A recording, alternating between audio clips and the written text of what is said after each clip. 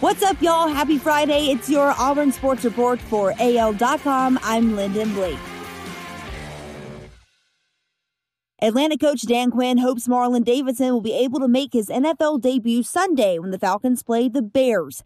Atlanta added Davidson from Auburn in the second round of the NFL draft on April 24th, but the defensive lineman hasn't made his pro debut yet. Quinn added he's chomping at the bit to go. We just wanted to make sure that he'll be able to be at his best as he's starting his career with us. Best of luck to Marlon. The NCAA Division I Oversight Committee on Thursday recommended waiving the minimum requirements for bowl participation during the 2020-2021 college football postseason.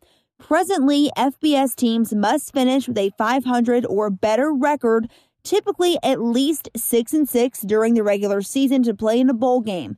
However, with several schools and conferences having postponed or shortened their seasons amid the COVID-19 pandemic, there is a concern there will not be enough teams to go around for all the bowls.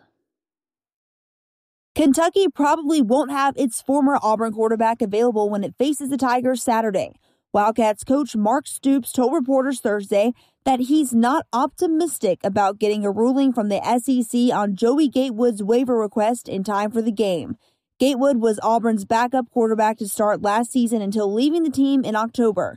The former top 50 overall recruit then transferred to Kentucky in December. A week out from the long-anticipated arrival of the season opener, Gus Malzahn gathered his team in Jordan-Hare Stadium last Saturday evening for practice under the lights. Auburn's eighth-year coach wanted his team to know what they were walking into this year, what they were going to experience on game days this fall under what he has on multiple occasions called, quote, the new normal.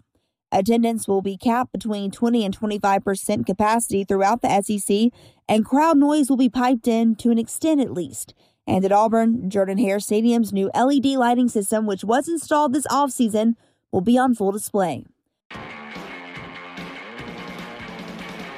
That's your Auburn Sports Report for AL.com. I'm Lyndon Blake.